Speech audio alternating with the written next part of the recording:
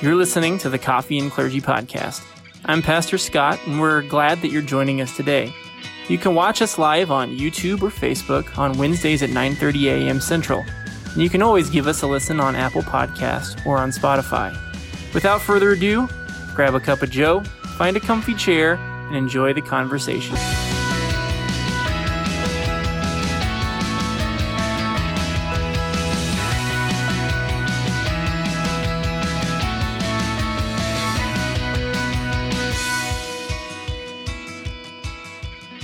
Good morning, and welcome to King of Kings. I'm Pastor Doug Chinberg. I'm Pastor Scott Pitch. We're glad to have you here with us today as we continue our study on the Gospel of Mark.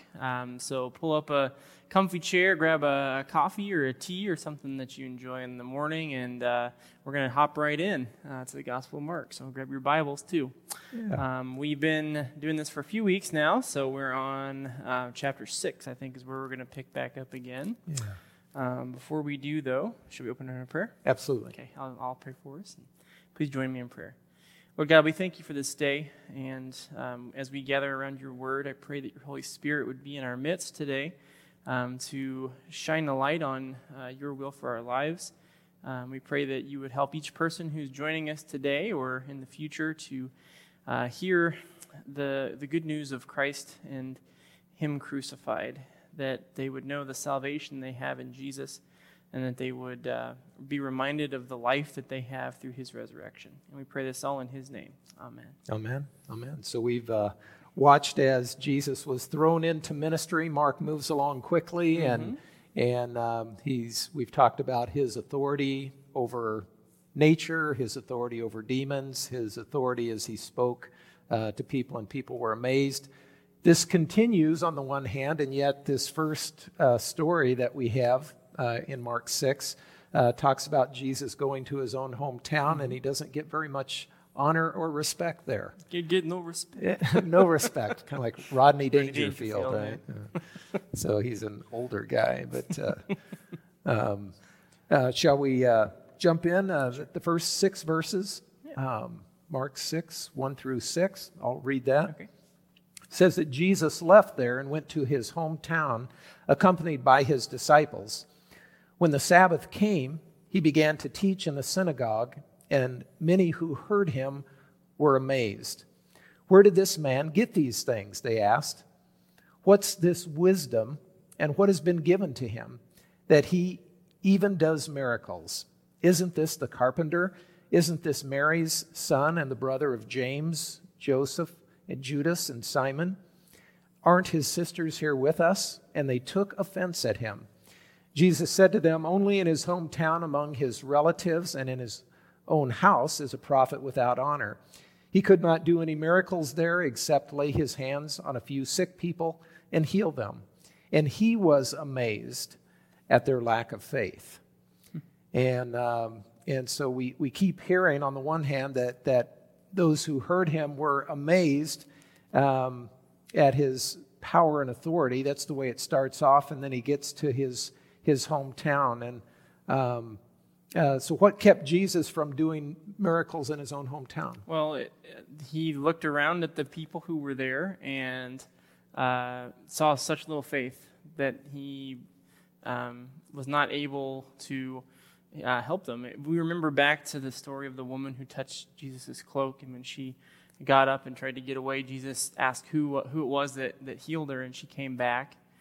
And he ends up saying that what made her well was her faith. And so Jesus here is essentially saying the same thing. What has prevented you from being made well is your lack of faith. Yeah. And so it was the people's lack of belief in what God was doing. Maybe trying to put myself into the people's spot, they would have seen Jesus grow up as a boy. They would have seen him work the same way that they did with his hands. He was a common laborer. Yep. And so they saw him from early childhood on, and thinking he was just like they were. And yet we also recognize that he was very different. as the Son of God. You sense this idea that familiarity breeds contempt, right? That's a thing that can happen. It's sometimes the people who have the most hatred for people are the people that they were married to for 5, 6, 7, 10, 12, 25 years. And when they have a damaged, broken relationship, that familiarity actually makes people's contempt even greater. It's not exactly the same thing here with Jesus, but the more they knew him, the less they were willing to believe in him. Yeah, I think of sometimes we have a little joke that we say when we want to bring in an expert to talk about a certain idea, we need to bring them in at least from 50 miles away so that so that people don't know them. But and so it was interesting that there were some who were amazed at her Jesus, and at the end it says he was amazed at their lack of faith. And it's not often that Jesus is astounded or amazed or perplexed, but it does show that I think this is a characteristic of his human nature. He's just frustrated with his own people. He can't believe that they wouldn't be the first ones to join in. Yeah, and we've heard before that even his family came thinking that he was not all there in the mind, and so even his own family had a struggle with who he said he was. Yep. And but then Jesus continues with ministry, and he goes to send the 12 out. Shall we read the next section? Yeah, well, we're moving right along. So here we go. We'll pick up at the break in the middle of verse 6. Then Jesus went around teaching from village to village, calling the 12 to him. He sent them out 2 by 2 and gave them authority over evil spirits. These were his instructions. Take nothing for the journey except a staff, no bread, no bag, and no money in your belts. Wear sandals, but not your extra tunic. Whenever you enter a house, stay there until you leave that town. And if any place will not welcome you or listen to you, shake the dust off your feet when you leave as a testimony against them. They went out and they preached what people should repent. They drove out many demons and anointed many sick people with oil and healed them. Okay, we see Jesus giving some of the responsibility of the ministry to his disciples, and so what was his purpose behind that? Well, I think he's utilizing this for the very first time, this idea of Christian discipleship, and Christian discipleship is not simply sitting at the feet of the teacher, but it's also imitating the teacher. And so he's utilizing that methodology that we still use today in discipling Christians, that a big part of being a follower of Christ is acting like Christ. It's not just listening to his words, but it's letting those words transform you so that you imitate the love of Jesus. Now, we may not go around and drive out demons and heal the sick every single day, but we certainly can love people. We can certainly pray for people and care for people. We serve as his representative, and one of the things in ministry when we have the opportunity to visit the sick, it's a struggle now with the COVID virus, but people are very appreciative of whether it's clergy or others that just come to visit them. And there's a ministry of presence that takes place that was a big part of what Christ did and what he taught his disciples and what we still do today. Yeah. And we see that as Jesus sent them out, what were the disciples? What were they to depend on? He tells them to take certain things and leave other things behind. So what was their? Upon whom did they depend? Yeah, so he intentionally sent them out with nothing, so that way they would be dependent upon the people in the town to which they went and the houses in which they were staying. And we still see this, I think, in a lot of missionary circles and things like that. We typically don't tell people, go serve in a third world country and don't take anything with you.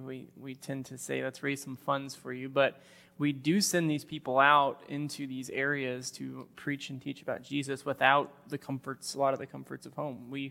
We send people into environments that they're not accustomed to learn their culture, to experience generosity from the people who have received them, things like that. Yeah.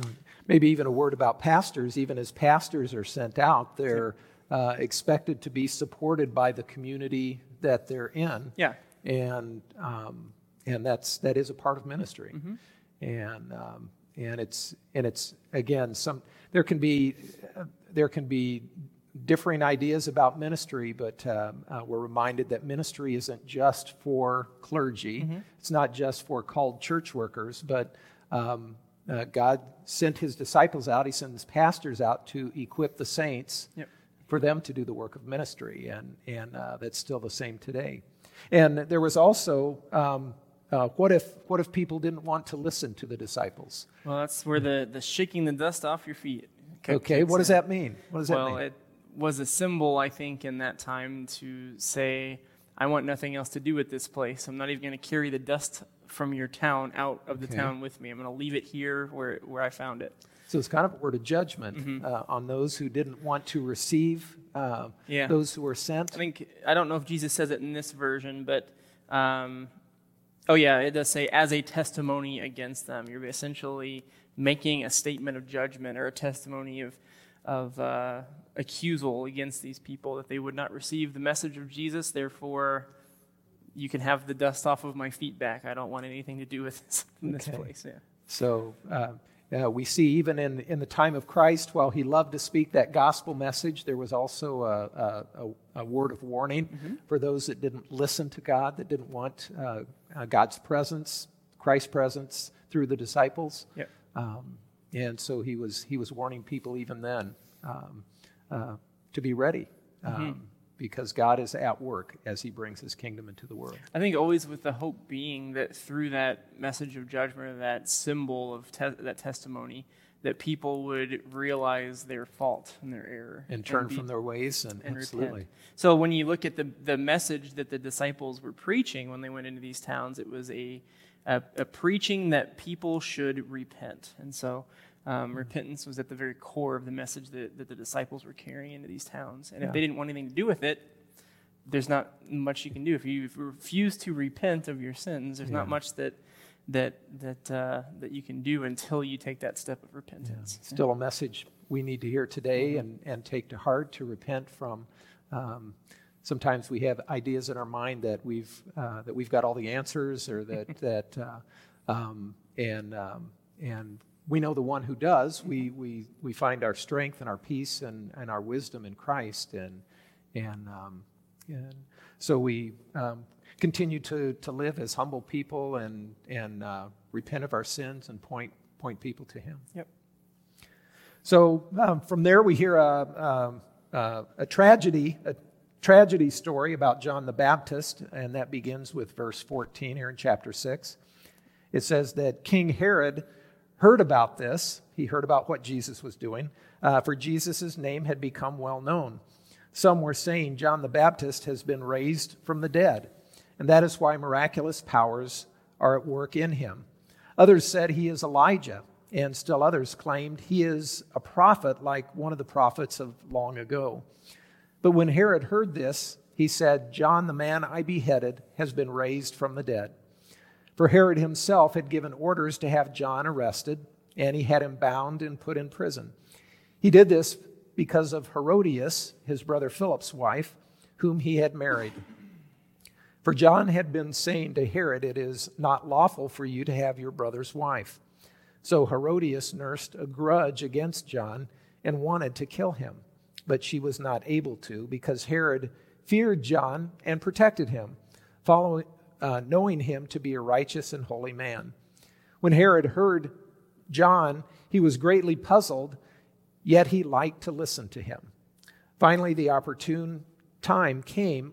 On his birthday, Herod gave a banquet for his high officials and military commanders and the leading men of Galilee.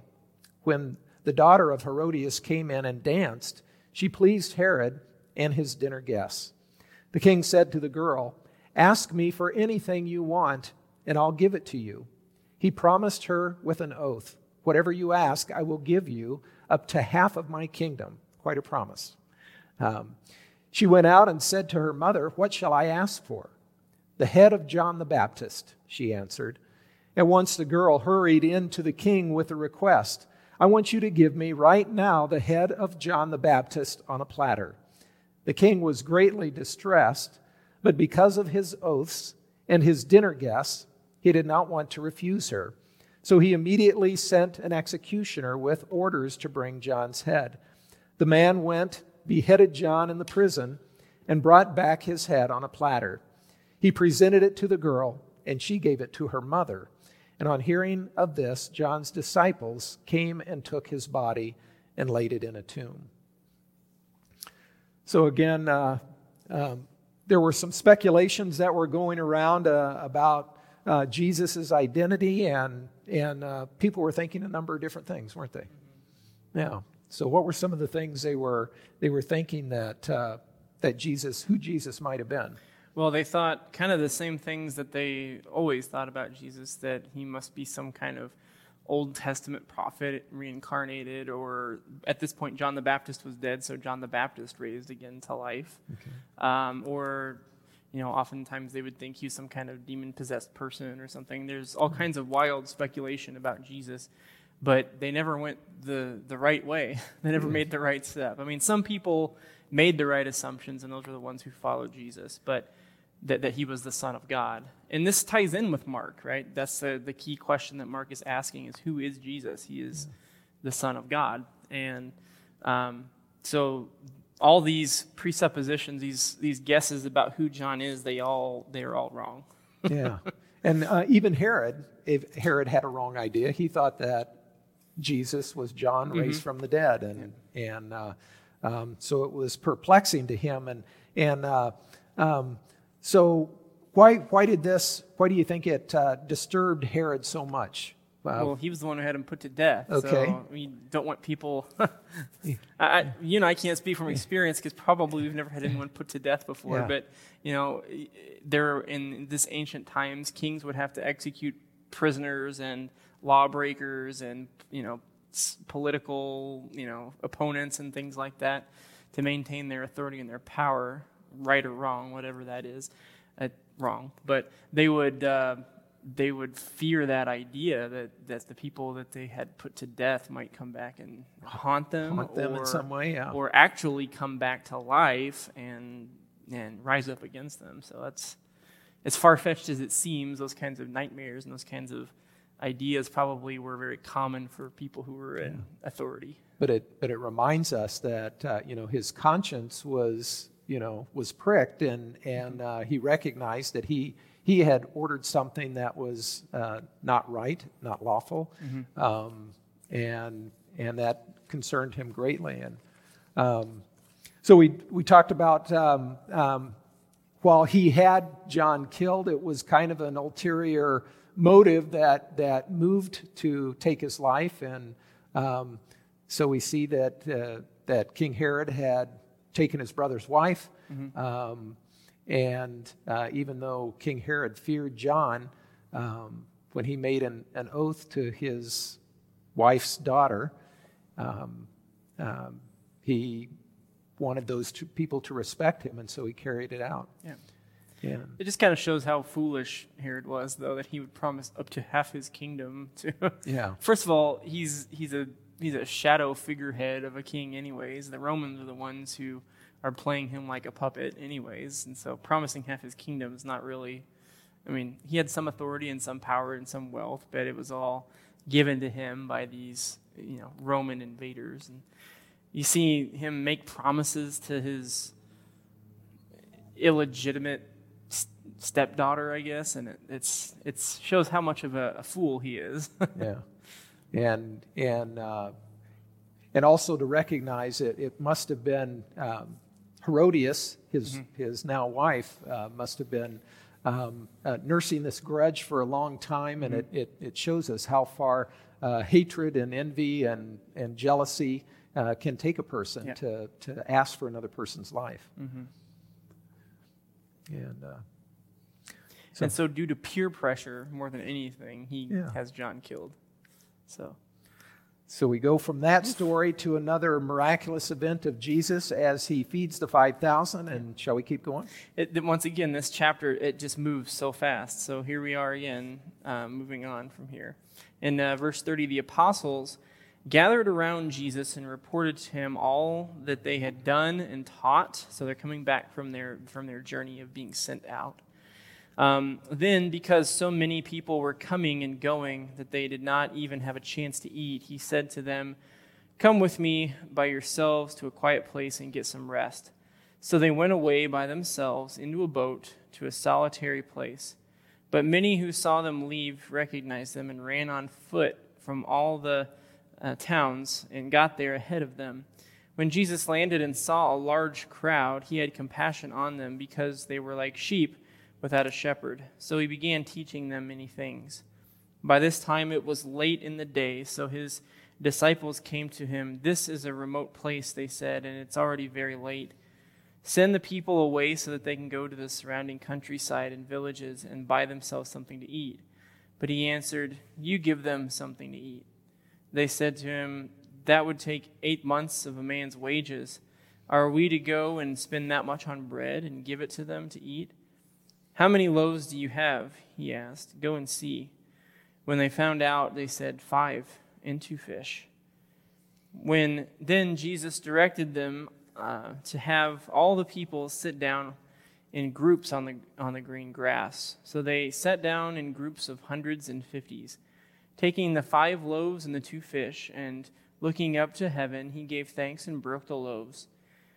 Then he gave them to the disciples to set before the people. He also divided the 2 fish among them all.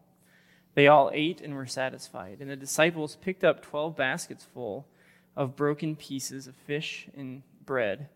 The number of men who had eaten was 5,000.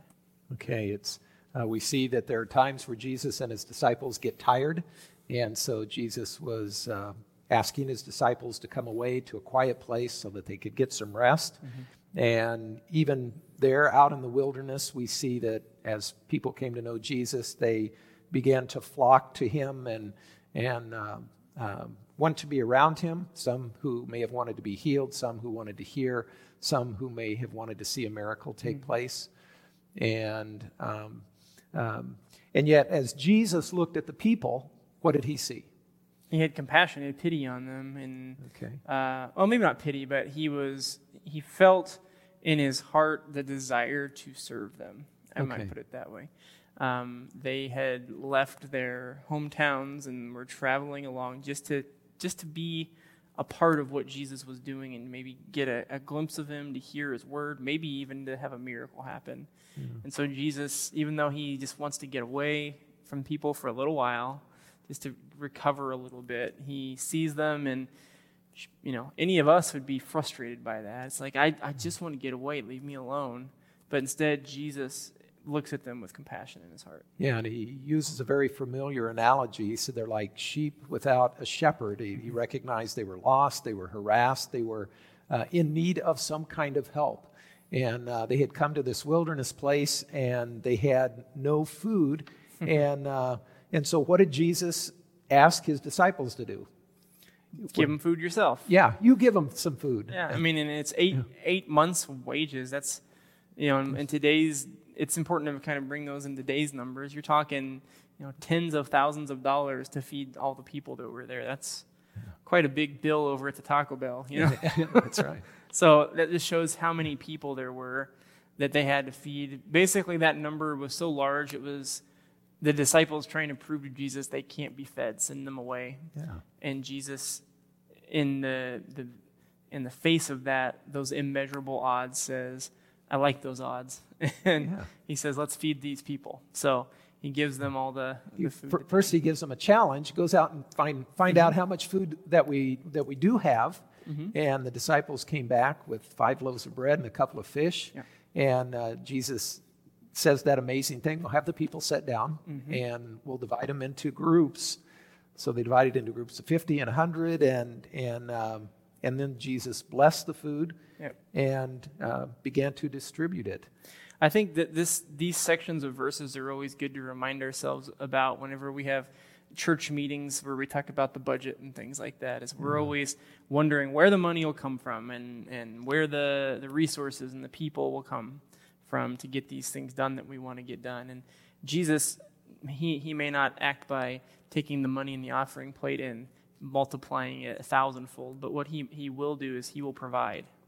And we can put our trust in him that he will provide for the needs of the people who are trying to advance the word of God. And sometimes Jesus provides just what we need, and there are sometimes he provides even in abundance, and that's what we see here. Because even after everyone has eaten, everyone has had their fill, Jesus says, now go collect the extra food. And they have 12 baskets full of food left over. I always kind of wondered what they did with that, with those 12 baskets. Well, and the number 12 is quite a symbolic number, too, when Absolutely. you think about it. For Jesus and for the people that were gathered there, the 12 tribes of Israel, he provided in such abundance so as to provide a basket for each of the tribes of God's people. So it kind of shows the fullness of his abundant blessing to the people who were gathered there. There's a parallel with an Old Testament story when the children of Israel left Egypt and they were out in the wilderness. Again, we find that God supplied with manna what they needed, exactly what they needed. Yep. And there he supplied only what they needed, so they had enough. They were to collect enough just for the day. But here we find that Jesus provides even in abundance. More than they need. And so he continues to surprise and amaze those who are there, even when there were so many. And so we go on again. The story of Mark keeps on moving, beginning in verse 45. It says, immediately Jesus made his disciples get into the boat and go on ahead of him to Bethsaida, while he dismissed the crowd. And after leaving them, he went up on a mountainside to pray. When evening came, the boat was in the middle of the lake, and he was alone on land. He saw the disciples straining at the oars because the wind was against them. About the 4th hour of the night, he went out to them, walking on the lake. He was about to pass by them, but when they saw him walking on the lake, they thought he was a ghost. They cried out because they all saw him and were terrified. Immediately he spoke to them and said, "Take courage, it is I, don't be afraid." Then he climbed into the boat with them, and the wind died down, and they were completely amazed again, for they had not understood about the loaves, and their hearts were hardened. That's an interesting phrase. When they had crossed over, they landed at Gennesaret and anchored there.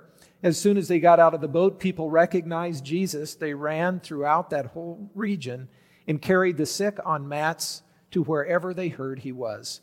And wherever he went, into villages, towns, or countryside, they placed the sick in the marketplaces. They begged him to let them touch even the edge of his cloak, and all who touched him were healed. And so again, after the disciples saw this miracle, it appears that they weren't ready for this next thing that Jesus was going to do, this next miracle. Yep. And so what does it say in verses 51 and 52? He climbed back in the boat with them, and the wind died down. They were completely amazed, for they had not understood about the loaves, and their hearts were hardened. Why would Mark tell us this?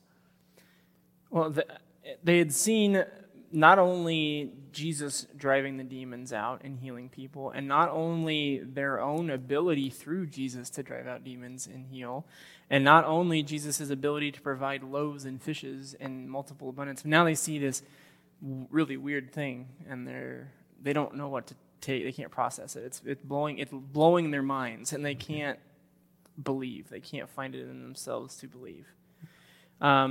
So Jesus' command to them when they see him to take courage and not to be afraid doesn't really take hold on them. They are perhaps not afraid, but amazed, which is an equally powerful emotion. that can be that awe can be a consequence of fear. And it says that they did not understand about the loaves, meaning they didn't understand exactly what Jesus' purposes were behind feeding the 5,000. And so because of that, their hearts were hardened to this miracle, to not having fear, to not being shocked by it. You would think the disciples of anyone around would be able to not be shocked by Jesus doing something amazing, right? Because they see Jesus do amazing stuff all the time. But yet, he still takes them off guard. Yeah. And I want to bring this maybe a little bit into today's application, but sometimes we may think as Christians that once we come to faith, we're not going to have doubts or we're not going to have fears. And here we see the disciples who are with Jesus and, again, seeing those miracles happen one after the next. And yet here that we find them afraid. Here we see that their hearts were hardened. There are times in our life where if we allow our heart to become hardened, it can act in unbelief, and it can become proud, and we don't listen to God and His Word. Yeah. And that's so. On the one hand, it shouldn't surprise us, but it kind of does, because these guys have been walking with Jesus. They're around Him every day, seeing the miracles that take place. Yeah. But again, I'm reminded that sometimes I've made that statement like we've another person of faith said, "I believe, but help my unbelief." Yeah.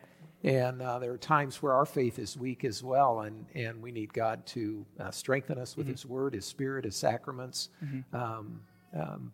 so that we can have that trust that God desires and live out the life that God desires. Yeah. And all right. So we keep going. Keep on going. Keep going into Mark chapter 7. All right, so we'll start at verse 1. Clean and unclean. The Pharisees and some of the teachers of the law who had come from Jerusalem gathered around Jesus and saw some of his disciples eating food with hands that were unclean, that is to say, unwashed. The Pharisees and all the Jews do not eat unless they give their hands a ceremonial washing, holding to the tradition of the elders. When they come from the marketplace, they do not eat unless they wash, and they observe many traditions, such as the washing of cups, pitchers, and kettles.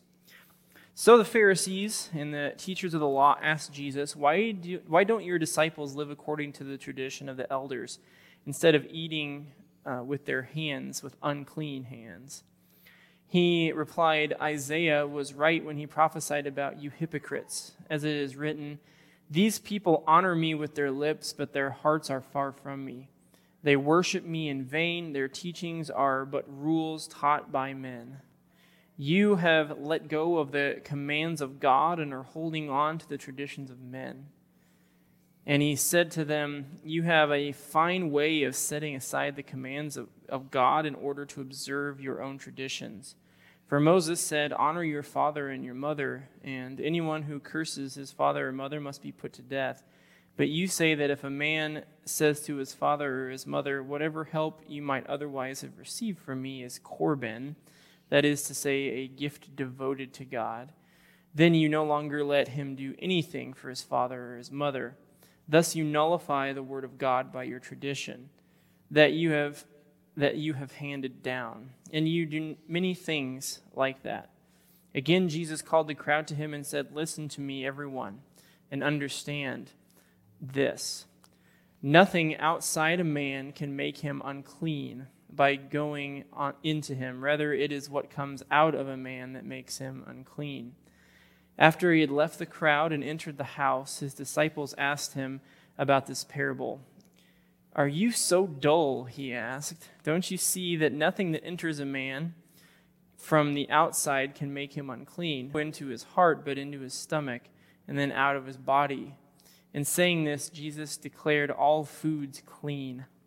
He went on, what comes out of a man is what makes him unclean.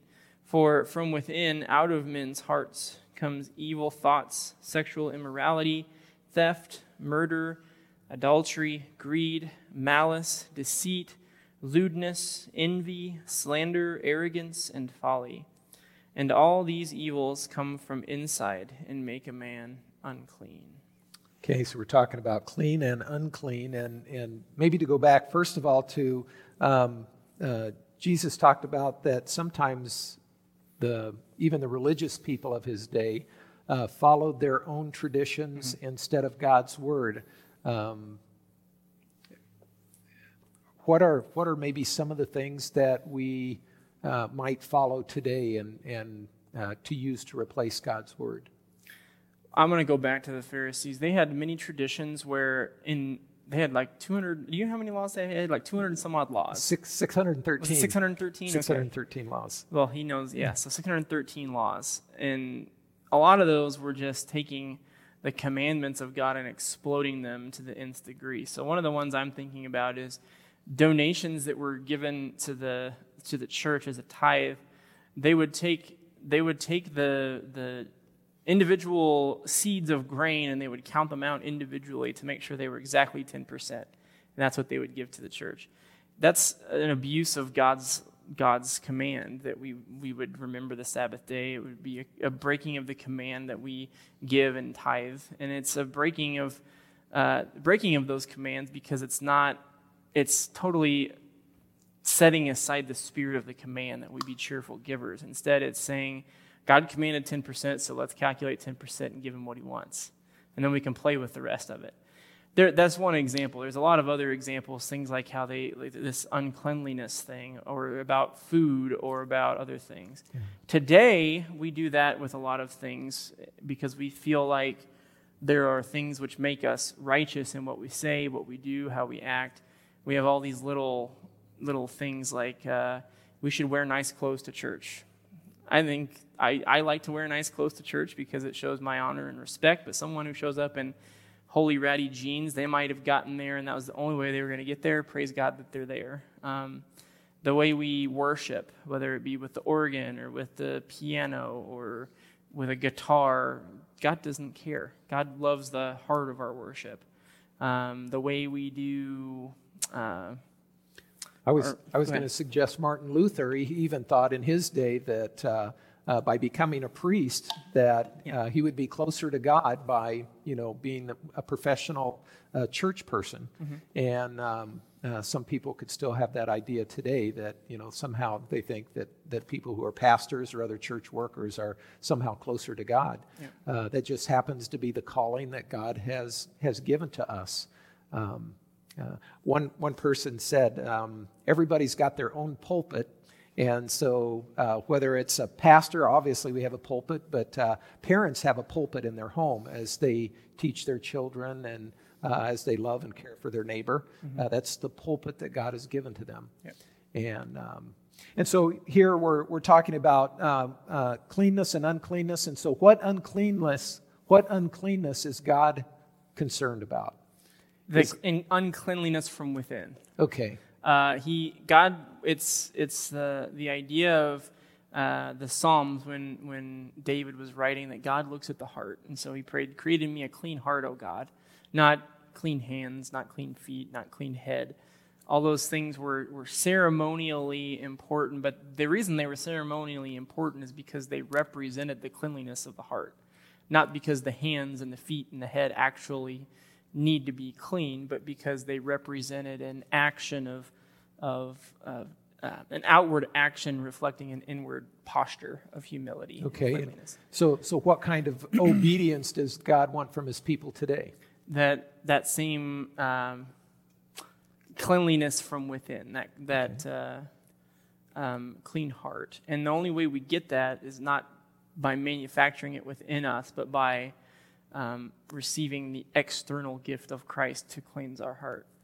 So one of the things I think is interesting in this section is he brings in the kind of idea of food, that it's not what we eat that makes us dirty, but what comes out of us that makes us dirty. And it's kind of I think it's kind of a tongue-in-cheek joke about what comes out of us after we eat things that makes us unclean.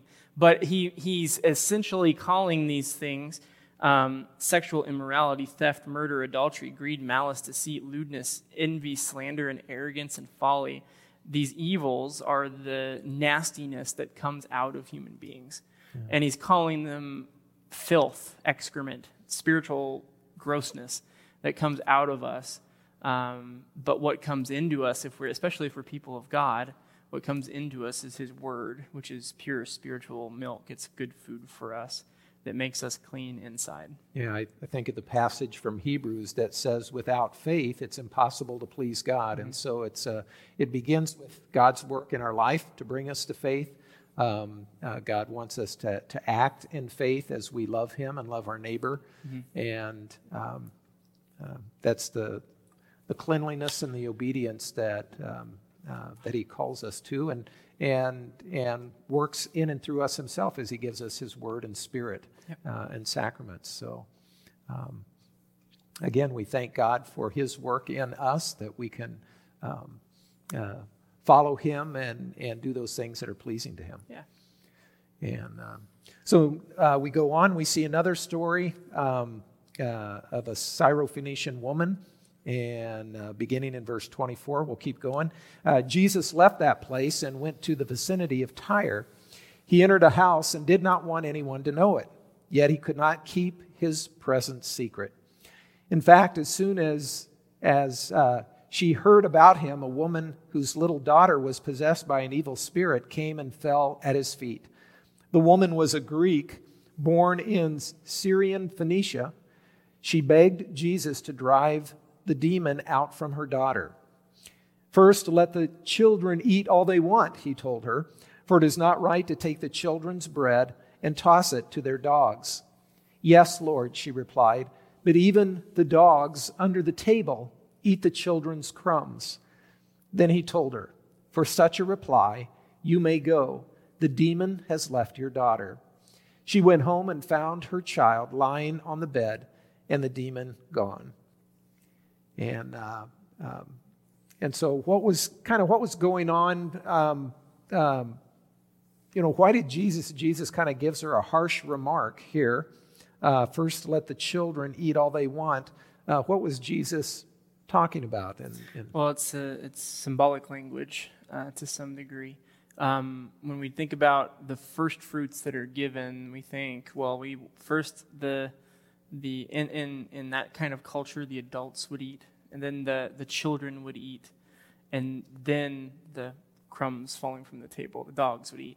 So there's this kind of hierarchy, right? And Jesus, I think, in sort of putting her to the test a little bit, because she is a Greek woman, a Syrophoenician woman, and because the woman is coming to Jesus, a Jewish prophet, holy man, teacher, what he's showcasing here is the kind of hierarchy or the order, the supposed order of blessings that God would mete out to his people. That first you would give the first fruits, the best offerings, not to lowly women, especially Greek, especially Syrophoenician women, but instead to give them to God's people, the people of Israel, the Jewish people.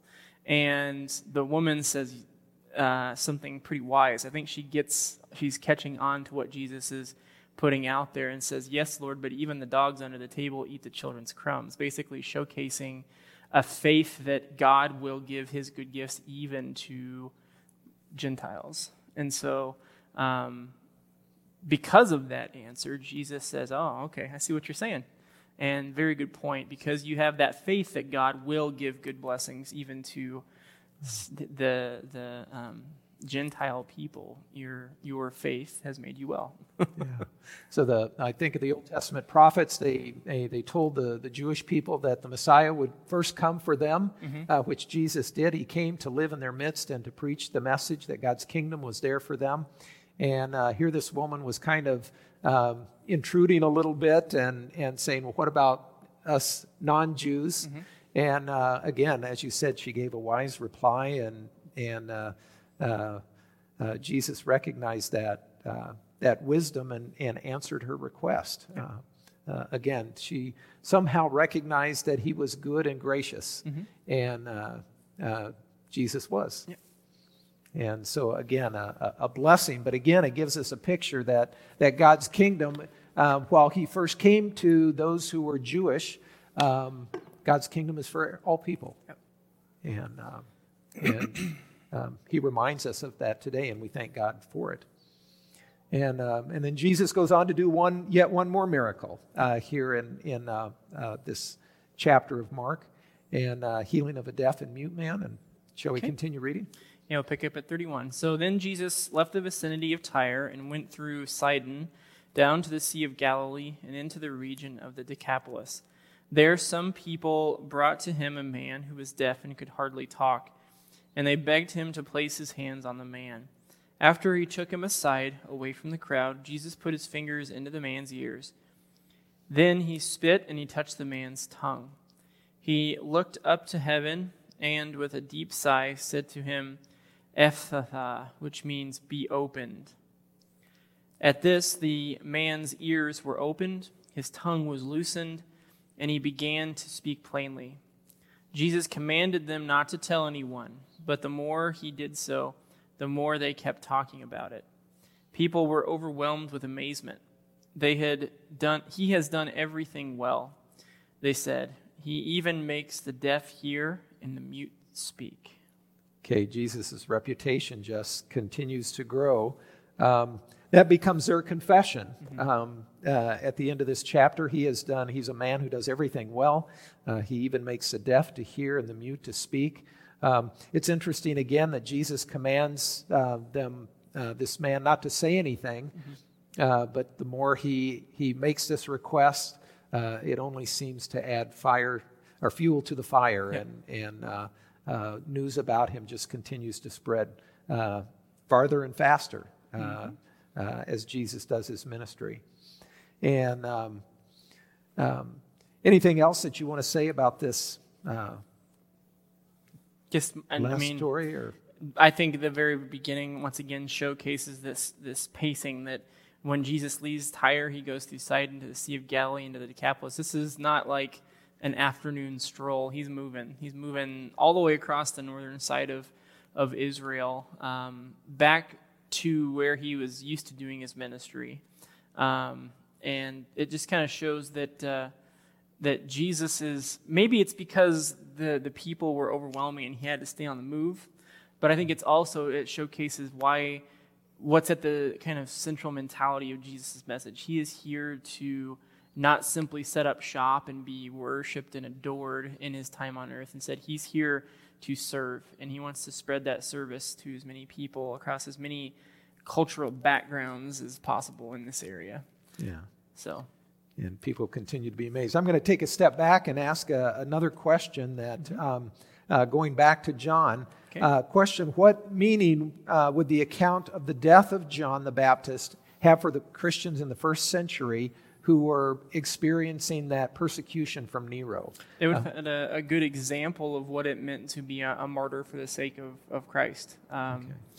We look at John and realize that John was the one who God had promised to be the voice crying in the wilderness, prepare the way of the Lord. And so John was instrumental in God's plan to tell the world about Jesus.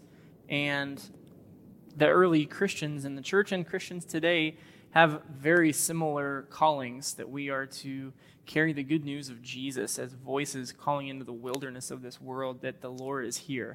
And so we have ire, we get ire back from people around us and from society at large when we live our lives that way, the same way that John did.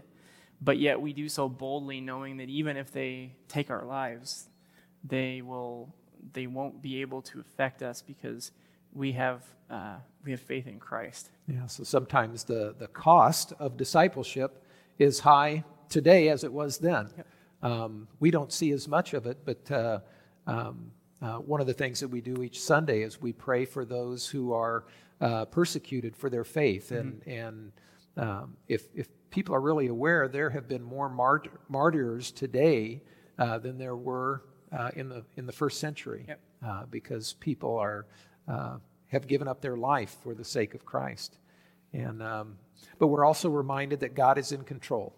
in the midst of even the most deadly events, the greatest hatred that one person might have for another, that God is still in control and still guiding the history of the world. Yeah.